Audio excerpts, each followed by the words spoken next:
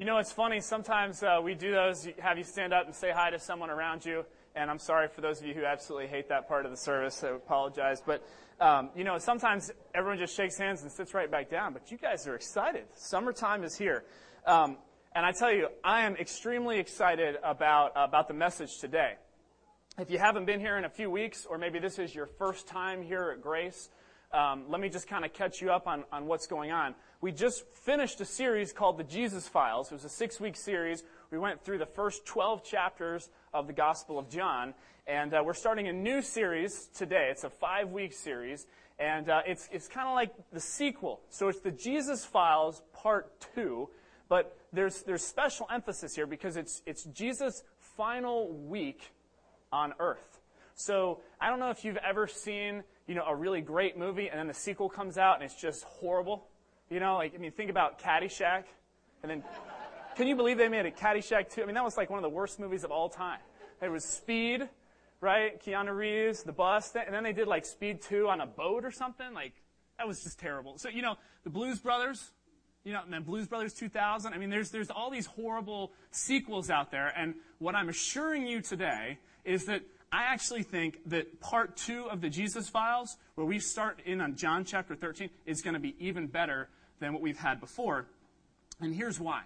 You see, John chapter 1 through 12, that covers Jesus' entire ministry. Okay, that's like over a 3-year period. It gets through Jesus' whole life and all the different things that he was doing. But then starting at John 13 and the next several chapters beyond, like going into John 18, are one single night.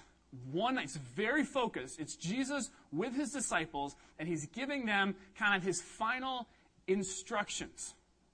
So it's kind of this idea, I think, as I start to read this story. I don't know if you're like me, if you were like kind of a slacker at heart. Any slackers at heart here? Like in high school, like, no.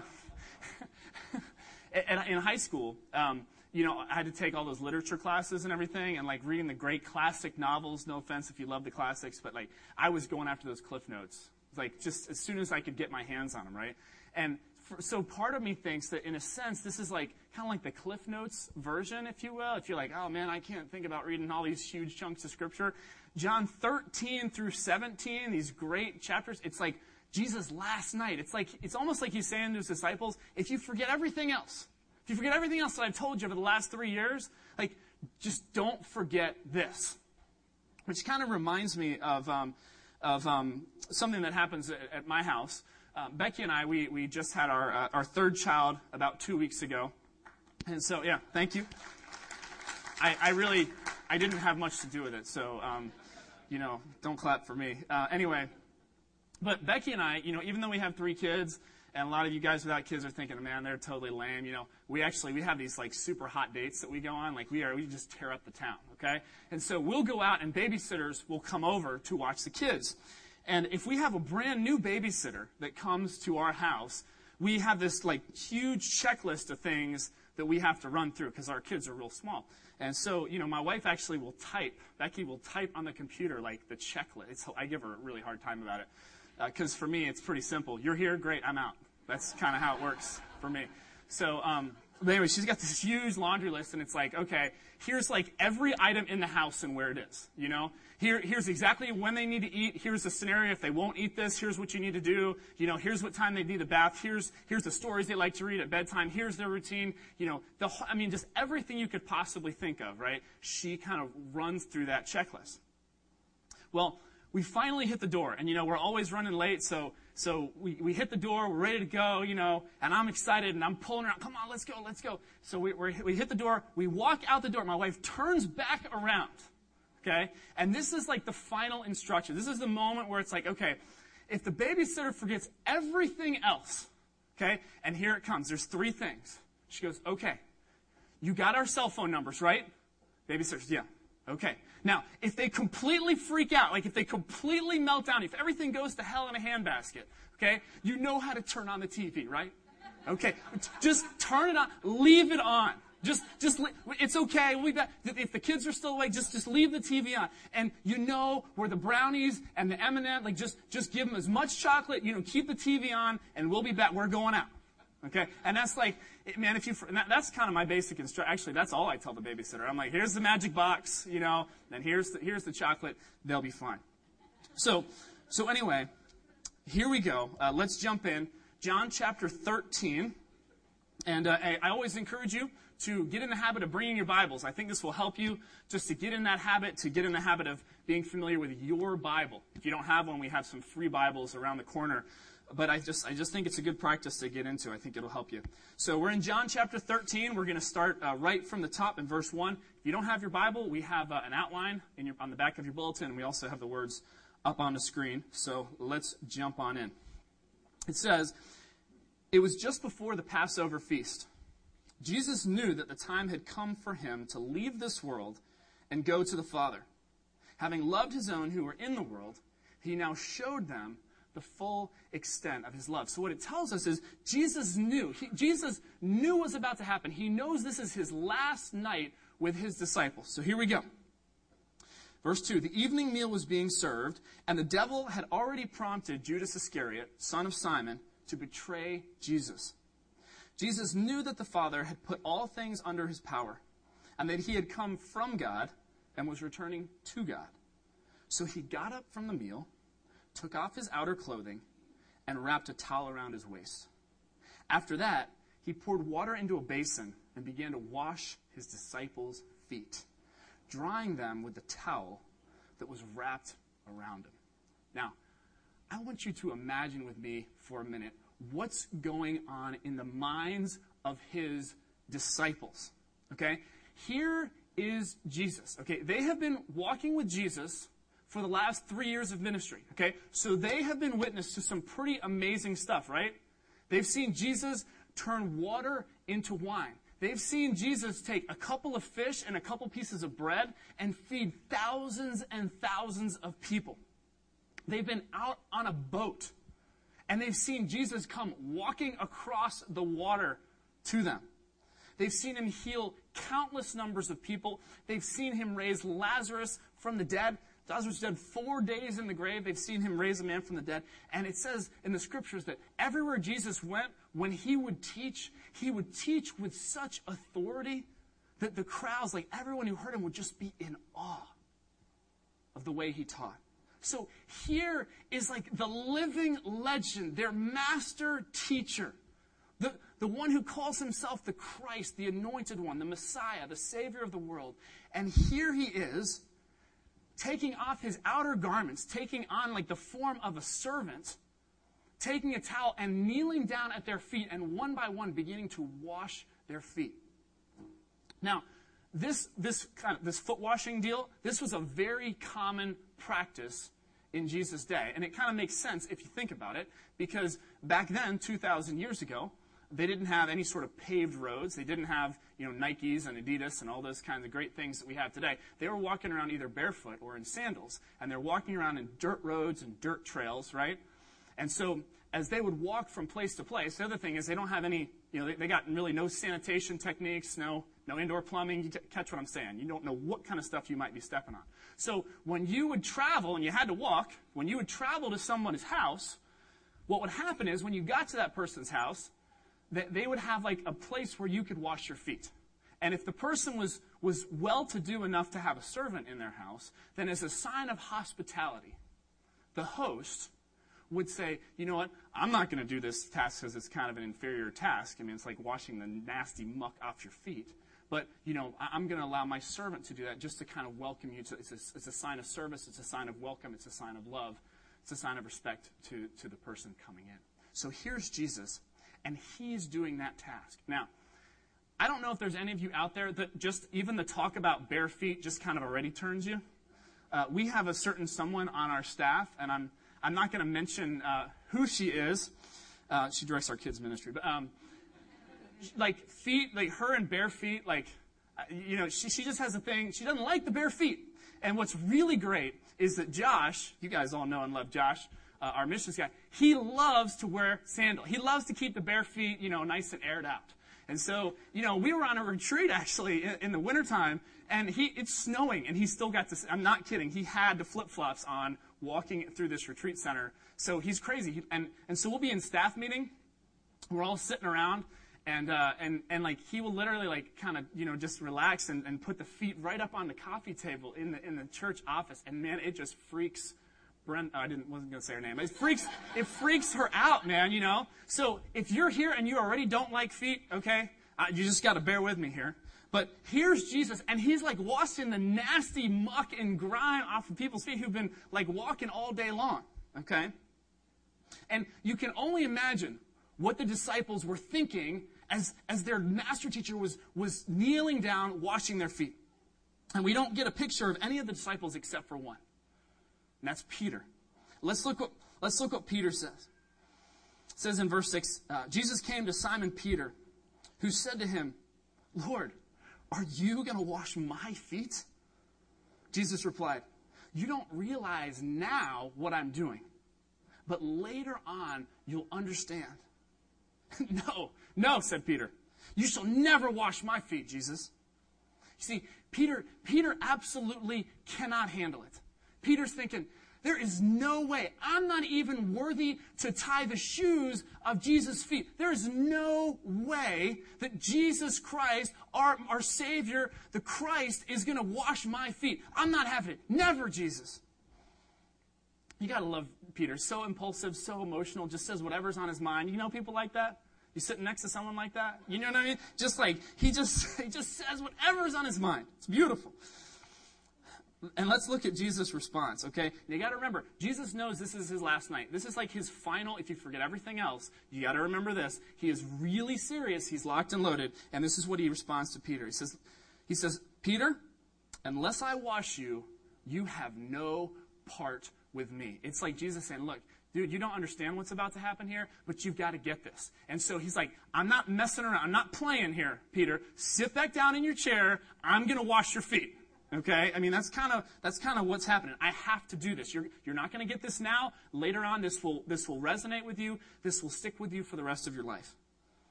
Look at Peter, what Peter says back. He sits back down, I'm thinking. It says in verse 9, he says, then Lord, not just my feet, but my hands and my head as well. I mean, I can almost picture Peter like starting to take his clothes off, just wash my whole body. Jesus, I'm with you. We're tight. Like I'm with you till the end. I'm committed. Sign me up. Jesus, if this is what it takes, if this is how I show you that I'm with you, like here I'm getting naked. Jesus, you just washed me down. Jesus answered, I don't know, maybe I'm reading too much into it. Jesus answered, a person who has had a bath needs only to wash his feet. His whole body is clean. It's like, Peter, keep your clothes on, dude. I'm just here to wash your feet. Just trying to make a point. Settle down. Relax. Okay, you're going to get this in a minute. You're not going to get it now. You'll get it later. So we presume that then he finishes, washes everyone's feet. We get to verse 12. It says, when he'd finished washing their feet, he put on his clothes and returned to his place. Do you understand what I've done for you? He asked them. You call me teacher and Lord, and rightly so, for that's what I am. Now that I, your Lord and teacher, have washed your feet, you also should wash one another's feet. I have set you an example that you should do as I have done for you. I tell you the truth. No servant is greater than his master, nor is a messenger greater than the one who sent him. Now that you know these things, you'll be blessed if you do them. So Jesus sits back down at the table and looks his disciples in the eyes and he says, you guys get this? Do you understand what I did? Do you understand why I did this? Now, we pick up something really important here from the gospel writer Luke, from his account of what's going on in the story. Luke gives us a key piece of information that while all this was going on, I don't know what point in the evening it was, but at some point what Luke tells us is that this argument broke out between the disciples about who was going to be the greatest disciple. Who was going to be the greatest disciple? And so here's Jesus. He comes back to the table. He says, do you guys get it? You guys who are arguing about who's going to be the greatest disciple? Listen. Guys, listen up. You've been walking with me for the last 3 years, okay? And over, what I've been demonstrating is that I'm here to serve others. right? That's the whole reason that I came, guys. That's what Jesus is essentially conveying, this message. And you remember, over and over, what were the crowds trying to do when they saw Jesus do all this awesome stuff? They were trying to raise him up. They were trying to make him king, right?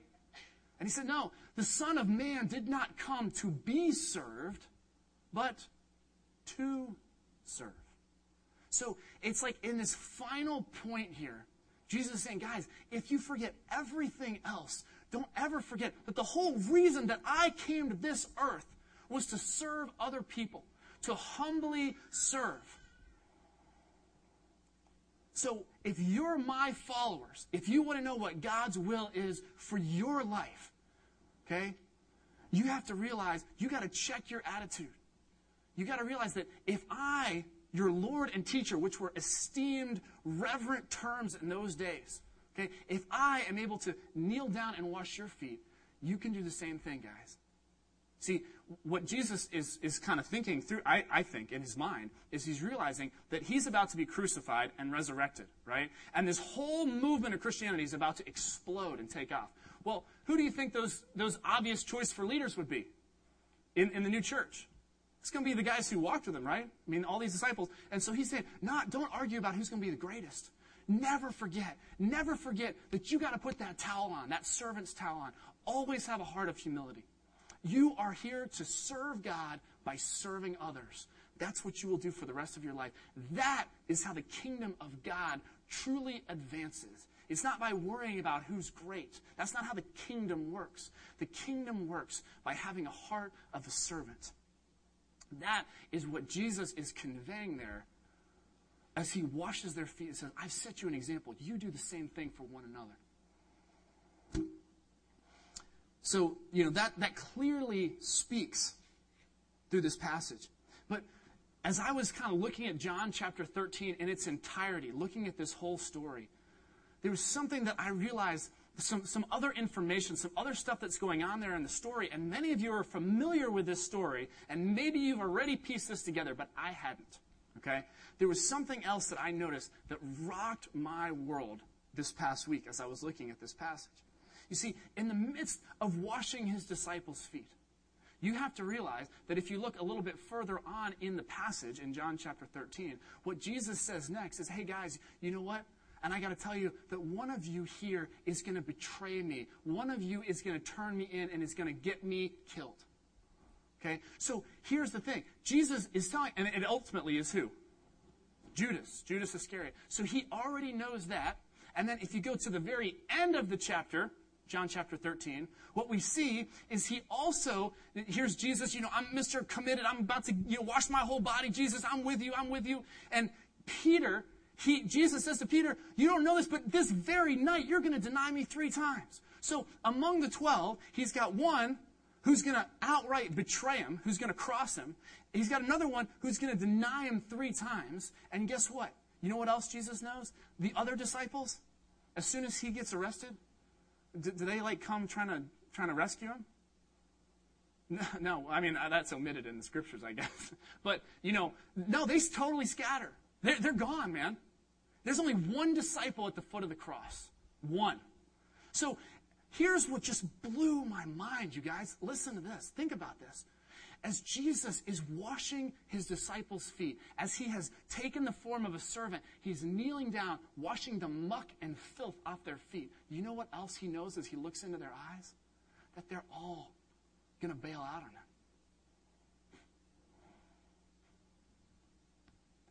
him. That's amazing.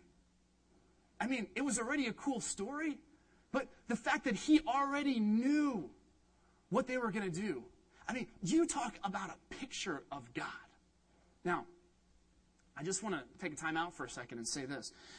I know that there are a lot of us here at Grace who haven't yet figured out who Jesus really is. Like, you're still wrestling with, okay, is Jesus this great teacher? Is he this moral person? I don't know, could he have really been the Son of God, like God in human form? Like, you haven't kind of figured that out. You're still wrestling, you're still seeking, you're still trying to figure that out, and we think that's fantastic, okay? And I encourage you to continue to do that. But let me just ask you to do something for a minute, okay? Let me just ask you to just, for a minute, that one part of your mind that's like, well, maybe this is crazy, but maybe he was God in human flesh. Maybe Jesus actually was God down here on this earth, died for us, okay? If you will just go with that for a minute, put all the doubts, put everything else out of your mind, okay? Let's just, in our wildest imagination, let's just assume for a minute that Jesus actually was God in human form down here on this earth, okay? Think about that. If that's true, then instead of having to think, well, God is up there somewhere in the heavens, and, I don't really know what God thinks or what God does or what God thinks about me or anything like that. We're just kind of left to think, well, God's powerful and creator and this sort of thing. If Jesus actually was God, then we don't have to wonder what God thinks. We don't have to wonder how God would act. You see, here is God extending himself in the most incredible way to a bunch of people who would betray, who would deny, and who would desert him. And here he is saying, I know you're going to do it, and I love you so much. I'm crazy about you. I don't care. I'm going to wash your feet. And you're not going to get it right now, but later on, you're going to understand how much I love you because I already knew what you were going to do, and I washed your feet anyway. You already weren't worthy, but to me, it's like they were twice as unworthy. I don't know if that makes sense, but I just think, what an amazing picture of God. Because for me, I realize that, man, I have time. I walk away from God all the time. I doubt God all the time. I fail God in numerous ways. What a picture of God's love and his grace. If he would do that for these guys, and these guys are a bunch of screw-ups, like, there's hope for me. What a picture of our God.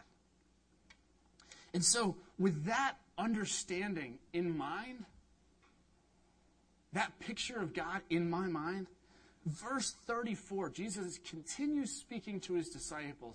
This takes on new life for me. This takes on new meaning. Jesus says to them, verse 34, a new command I give you, love one another. As I have loved you, so you must love one another. Now, at first, and maybe many of you have seen this and you're like, well, I don't really understand why this is a new command, because wasn't this already commanded? Wasn't it in the Hebrew scriptures in the Old Testament? Wasn't that already laid out, like you're supposed to love God and you're supposed to love your neighbor? So it's already in there, right? And then Jesus came along and he was saying the same thing in his ministry. So now it's the final night with his disciples, and he throws this out again. And for a long time, I'm like, well, how is this new? He's already said this is timeless. Love God, love each other. And he says, as a new command. Well, it makes sense to me now, I think, a little bit, kind of with this understanding of Jesus knowing. He says, the way it's new, at least the way I read it, is it's new in the sense, as I have loved you, so you must love one another. It's as if Jesus is saying, as I have loved you, even when I knew how you guys were going to treat me, even when I knew what you guys were going to do to me later on that night, and I have loved you, so that way you must love one another. If I'm given that kind of grace and love when you don't deserve it to you, you've got to turn around and extend that to other people. That's radical. And then he says, by this, all men will know that you are my disciples, if you love one another. By this, all men will know you're my disciples, if you love one another. You know what's just so amazing to me about that verse? It doesn't say, by this, all men will know that you're my disciples. If you go on every street corner with like a big bullhorn and a huge old Bible, and you just say, Jesus Christ is the way and the truth and the life, and no one comes to the Father except through him. Is that how all men are going to know? Does that have a place? Do people need to hear? Certainly that works into the equation somehow, right? But that isn't truly the way people are going to recognize the church. That isn't truly the way the people are going to sense and be attracted to the kingdom of God on the move here on earth. And the kingdom of God here on earth, just in case you didn't know, is us, those who are following Jesus Christ. We are now his body on earth. He's gone. But we literally and figuratively make up, all of us all around the world, make up the body of Christ.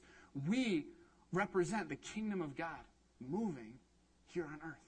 And what Jesus is saying is, look, by this, if you will just love each other the way I've loved you, if you'll just do that, that's how the whole world is going to know that you're my disciples. That's how they're going to recognize the church. That's how people are going to be drawn in and attracted. I don't know about you, but I love this church. I love what's happening here. I love being able to come here and learn about God under the tutelage of a beautiful teacher over here, right? I mean, I love that about this place. And I wish all my friends and neighbors and relatives and everyone could just come to that same understanding. You know, do you ever feel like, man, you hear a great sermon, you're thinking about your friend, you're thinking about a neighbor, you're thinking about, God, if they could just hear this, it would just bless them, it would help them so much. Well, the way that I read this verse is that maybe the way that I've been trying to kind of like evangelize and trying to rope people in, and by the way, I'm like the biggest wuss when it comes to this. Like, you guys might think I walk around canvassing my neighborhood and like, you know, I'm Pastor Derek, good to see you, you know, welcome, come to my church. Like, I don't do that. I don't say a boo about it, you know what I mean? Like, I'm terrible at it. I'm good here. You guys are all here on your own volition, you know? You signed up for this, hopefully, except for maybe one or two of you that got dragged here, but I don't do that. I don't do that stuff. And maybe you can relate to me. Something cool is going on here. You're getting a sense of the kingdom of God advancing. And you haven't quite figured out how to share that and how to bring people in. You just want them to feel this love, but you don't know how to do that without them feeling judged and condemned. You know what? I get a read on this. The way that we're to do this, maybe I've been backwards the whole time. Maybe I just haven't focused enough time truly loving people the way Jesus loves us. And here's what I mean by that. What I don't mean is like, oh, yeah, Derek, I love my church. I love everyone at my church. That's not the kind, I mean, that's good. That's like good feeling love, you know? But that's not what we're talking about here. What we're talking about here is truly being involved in each other's lives. Truly loving each other. Not just, hey, how you doing? But how are you? How's life? How's it going? You know, being involved, bearing each other's burdens. When we disagree, working it through, talking it out. Meeting each other's needs, being there for each other, truly loving one another as a Christian community. If we could get that right, what Jesus is saying is, if we could truly love and serve and have the spirit of not entitlement and like, you know, this high lofty thing up here, but the spirit of a servant hitting our knees and saying, how can I serve you? How can I help you?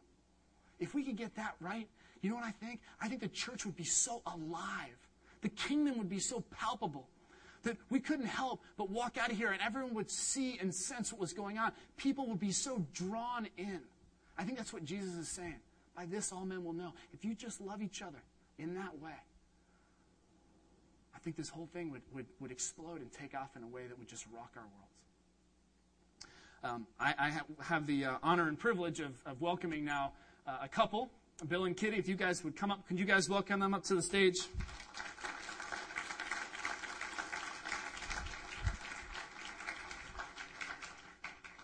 Guess we're not really on a stage, so all right. I don't know who I want to give this to. All right. Well, first of all, I do have to say, don't get too fond of looking at these two faces here, because Bill and Kitty, it's actually their last Sunday officially at Grace. They'll be back to visit. They've promised us, but they're going to be moving back down to Texas, and so we've had the privilege of just getting to know them for a little while here at Grace, and you know, as I was putting this message together, I couldn't get them out of my mind. You know, yeah. Whew. All right. I just couldn't. As I was thinking about this way of really loving and serving each other, they just kept coming into my mind. And so I wanted to bring them up, and I just wanted to have them share a couple of things. And so the first thing that I wanted to just ask you guys is, the very first Sunday that you were here, or at least the first time that we talked, Bill, you asked me a question. You said, so and I'd never been asked this question before, but he said, what are the needs here at this church? What are the needs? And we talked about that for a while. I'm curious, why did you ask that question? Well, it's not an easy thing to answer, but if you don't know a little bit about us, we've had a chance to really live all over this country. I came to be a Christian like when I was in my 30s, and we've gone to lots of different churches, and so that's one of the things that the Lord has really blessed us with. So when you go into a church and you need to have a little bit of a discernment about what's going on in that church, and I think that's a neat question to ask, because then it immediately kind of tells you what the focus of particularly the pastors and the people in the church are, what they have, what is their focus. And in thinking about it, if you ask that question, a lot of times the answer will be like, we have all kinds of needs here. But I don't know if you remember how you answered that question that day, but I think the first thing you said is that, well, we have a lot of lonely people here. And immediately this began to tell me that the focus was on the people in the church and outside the church and the community and what was going on, and that was where the focus was. So there was a discernment immediately, and I could see that, well, it's on the people out there. Yeah, and I could see the twinkle in your eye when I shared that, not in the kind of a sick way, but there was this sense of, this is exciting, and I think you might have even said something to that effect, because the sense that then I got from you was that you guys really saw church not just as a place to show up on Sunday mornings, but a place to serve. That's right. And Kitty, you have the freedom to interrupt your husband. Oh, is that true? Yes. Anytime you want, you just jump on that microphone. So you guys have gotten involved in several different ways at Grace, and community groups. You want to talk about, well, how the heck do I start loving people and doing this whole thing? We have, close to 20 community groups that are meeting all over the area on a weekly basis. And I encourage you, this is such a cool experience. And I just want to have you guys speak just briefly to your experience in your community group, what that's been like for you. You want to say something? I'll say something. Okay. I think our community, there we go, okay. I think our community group has shown love to each one of us, especially to Bill and I coming in as new people in the area, and loving us and letting us share in their lives, and what a blessing it is. Each person that we've gotten to know a little better through the community group and through the Acts experience has been a blessing to us. And just I'd say that one thing that one of our members expressed a couple of weeks ago was that they could come say things that were frustrating them, things that might not be popular, and still be loved. And I think that's what family expresses. And we have a Christian family, and what a joy. Sometimes it's better in your real family. And a Christian family coming from the same place, that we all know we love the Lord, and we can still love each other even more. And what's just been amazing to me is how just the way you guys are. You see, the thing about people who are truly humble and just wanting to start, it's hard to get them to tout themselves, and you get them up here and try to they just kind of downplay everything. But I will just say that one of the things that's been the biggest treat about you guys is that they have this way of coming around you where you just really feel like they care. Like they truly, genuinely have an interest in you, not just to say hello, but to truly be involved and find out what's going on in your life. And I tell you, the community group that you guys are involved in, it's been amazing, because all of a sudden, you can get in a Bible study and people shared, prayer requests for Aunt Betty, and Uncle Joe, and, my toe hurts. And, that's important. We got to pray for that stuff. Okay. I probably belittled that a little bit too much, but there's something that happens in genuine, authentic community when people are really get the sense that you care about them and you love them, that you can start to really put yourself out there a little bit and talk about what really is on your mind, what you really are looking for prayer for, what your true fears are and your true hopes are and your true dreams are. And what's been amazing is how you guys have, you guys wouldn't say that you're the catalyst, but certainly something amazing has happened in that people seem to be, when they sense that love, you can't disagree or deny that people open up to you guys. Is that true? That's true. But, I hear what you're saying, but I have to confess that there's a selfish part of this, too. And the selfish part is that if you go out and you get involved in these groups, and I kind of think about it this way, that there's people that have like a whole lot of knowledge about the Scriptures, and then there's some that don't have any knowledge at all, and there's some that have just a tremendous amount of faith, and there's some that don't have hardly any faith at all. But that's just where they are at that point in time. But as you get to know them, you see that inside of them that the Lord has given each person like a really special gift. And as you get to know them a little bit better, you start to understand what that gift is. And there are times where we've gone to our Bible study and we've shared a lot and we've talked about it, and then a few days later I'll be thinking about somebody and about what they said or what they did. And it's kind of like my pleasure at that point in time. I just can't help but smile or think about that person at that point in time. And I go like, man, that is just a wonderful gift to me, and that I'm really getting this, and that's such a joy. And it's almost feel like, gosh, that's selfish to be that way. But every person just has something special to share. And if you take a little time to find out what that is, then it can be a great, great joy in your life. That's wonderful. Well, I want to thank you guys so much for just being willing to come up here and share, and just for really embodying what I think Jesus was about when he was teaching his disciples, to have that spirit of love and of service. And we're going to miss you guys a ton. So, yeah, can you guys join me and give these guys a hand?